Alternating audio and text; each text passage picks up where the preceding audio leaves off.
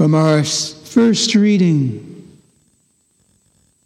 And so Naaman went down and dipped himself 7 times in the Jordan, according to the word of the man of God. And his flesh was restored like the flesh of a little child, and he was clean. So obviously this is a huge moment, right, in the life of Naaman the leper. And it does happen that sometimes huge moments just happen to us. God springs them upon us, and he showers us with enormous blessing in an instant. But I find more often God prepares a soul for such moments. And that process of preparation is as important to God as the big moment.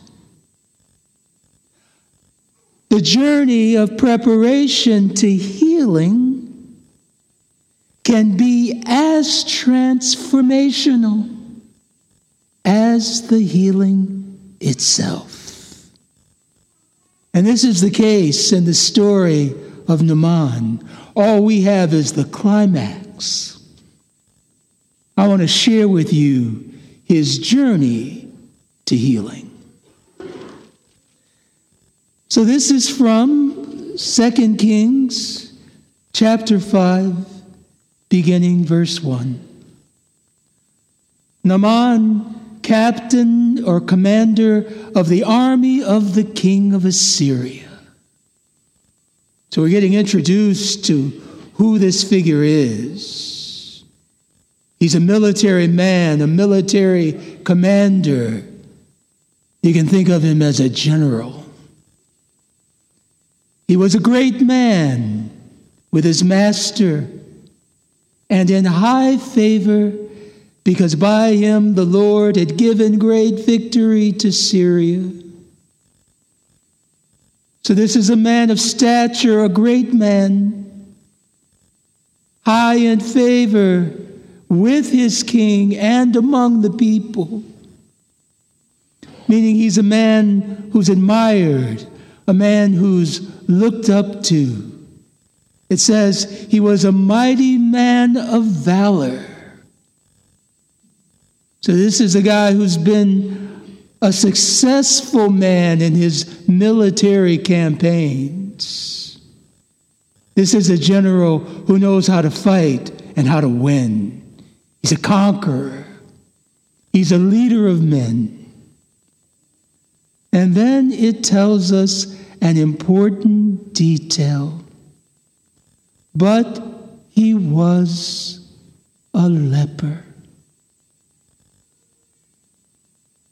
So here you have this man high in the esteem of his colleagues and his people. A man much admired. A man to whom people are drawn and they want to be like this guy. But there's one problem. He's a leper.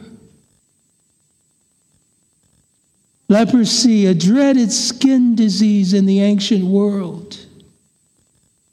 And its impact on those who contracted it was to disfigure their bodies.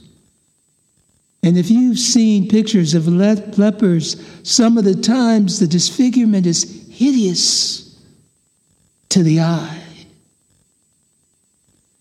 And so this man who's been so successful in life, so accomplished, so admired, has a flaw. And isn't this always often the case? Amidst all of the beautiful, wonderful things that God has done for us, he sometimes leaves to linger in our lives a flaw a flaw that embarrasses us, a flaw that disfigures us, a flaw that sometimes we can't hide from public gaze, though sometimes we can. And the only ones that know about the flaw are us and God. And that small circle of friends that we work up the courage to share it with. And I find that in most everyone's life, no matter how accomplished and successful, no matter how much you're admired and how influential you are, God seems often to leave in our lives a flaw that troubles us, embarrasses us, disfigures us. Sometimes disease, illness. Sometimes it's a moral fault or an addiction. And I find that most everybody's got some form of leprosy. And what does it do? Oh, it makes us want to be rid of it. What we would give to be rid of it. I wonder how many people who are listening to me have been there. But you know even more what I wonder? How many of us are still there? Would love to be rid of this. This is where Naaman is. And yet the Lord often has his purpose in allowing the flaw to linger despite our prayers to have it removed. Because God uses that flaw, that leprosy, to lead us closer to himself.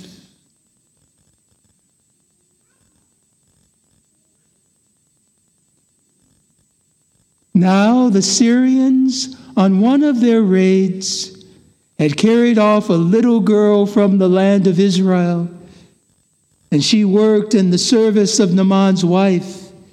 She said to her mistress, "Would that my Lord were with the prophet who is in Samaria. He would cure him of his leprosy." So Naaman went and told his lord, the king, "Thus and so spoke the girl from the land of Israel." And the king of Syria said, "Go now, and I will send a letter to the king of Israel."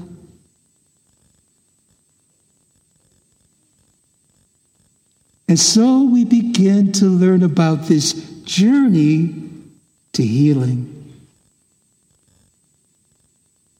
So sometimes in the journey, God has a word of counsel, a word of wisdom that he speaks to us about how he wants to lead us to freedom. And the word of counsel comes at times from the most unlikely quarters. In this case, it comes, the scriptures say, from a little girl. Now think of this big, proud, accomplished military commander. If the counsel had come from the king, all right, well enough. If the counsel had come from his peers, all right, well enough. I'll take their advice. But the counsel comes from a kid who's not even a Syrian, but a Jew. And there was hostilities in between the two nations in the past. You see, God often chooses to speak through some of the most unlikely people in our lives. And this is part of the journey to healing. Because there will be no healing if we cannot humble ourselves to hear the counsel that comes from God from the most unlikely quarters. So can you imagine the general listening to a child? This is what God is asking of him. On the journey to healing, God is seeking to humble this man of his pride, to prepare his soul to receive the big moment of grace that God wants to give. And so he went, taking with himself 10 talents of silver, 6,000 shekels of gold, and 10 changes of clothing, a gift he wants to give to the king of Israel. And he brought the letter to the king of Israel, which read, "When this letter reaches you, know that I have sent to you Naaman my servant, that you may cure him of his leprosy." And the king freaks out. And when the king of Israel read the letter, he tore his clothes and said, "Am I God to kill and to make alive, that this man sends word to me to cure a man of his leprosy? Only consider and see how he's seeking a quarrel with me." He feels like he's picking a fight, that he wants war. He wants to conquer Israel. And so what happens? Naaman's journey is put on hold. He's in the king of Israel's waiting room, and he doesn't know what answer will come from the courts of the king. Again, this is an accomplished man, significant in his own country. He journeys to a country not his own on the advice of a child. And he gets there, and the king says, "Well, why don't you sit in my waiting room?" Now, how do you think he takes this? Again, along the journey, God is already at work. Some of the most transformational moments are the moments that occur on the journey to healing, not just at the point of healing. God is digging. God is shoveling. God is trying to uproot pride and plant humility in the soul of this general Naaman. But when Elisha, the man of God, heard this, that the king of Israel had torn his clothes, he sent to the king saying, "Why have you torn your clothes? Let him come now to me, that he may know that there is a prophet in Israel." And so Naaman came with his horses and chariots, and he stood at the door of Elisha's house. Now, this is the moment, right, he's been waiting for. And he's come with expectations, he tells us in a moment, that the prophet's going to come out and the prophet's going to welcome him, fuss over him, call upon his God. He says he'll wave his hand over this leprous spot. But this is not what happens. What does Elisha do? And Elisha sent a messenger to him saying, "Go and wash in the Jordan 7 times, and your flesh will be restored, and you shall be made clean." doesn't even come out to see him. He sends him a messenger. Now, can you imagine going to the doctor? And rather than inviting you into his office, he sends you a message. The scriptures say Naaman is in a rage. And why is he enraged? Wounded pride.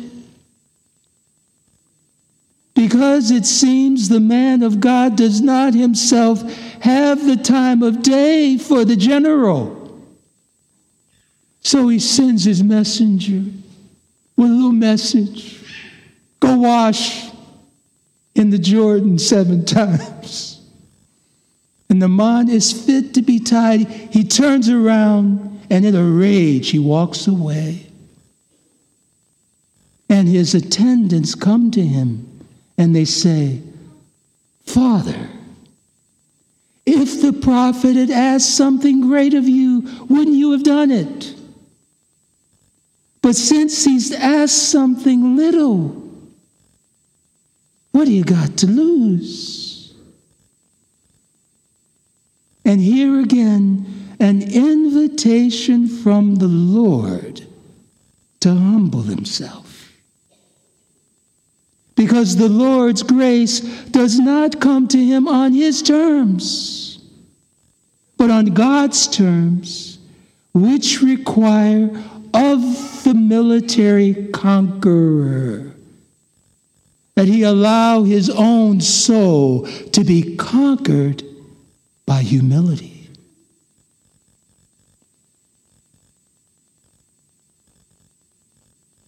And so he went down and dipped himself 7 times in the Jordan, according to the word of the man of God. And his flesh was restored like the flesh of a little child, and he was made clean. Huge moment in Naaman's life, which would never have occurred without a transformational journey. Oh, people of God, sometimes we look for the Lord in the big moments, and he's there. And in the process, we miss the Lord and his grace in the little moments that change us and dispose us to receive the graces he gives in the big moments. Where does God have you? What leprosy does he allow to linger in your life at this time that challenges you, embarrasses you? You hope nobody notices how it disfigures you. Does our Lord Jesus Christ have you on a journey that is meant to be transformational? Or do you have your eyes on that moment when God's going to set you free and you'll be able to have that disfigurement behind you? Oh, don't we all long for that day? Then the Lord says, take the journey seriously. Let the Holy Spirit bring about that interior transformation that prepares your soul to receive the big graces that God wants to give.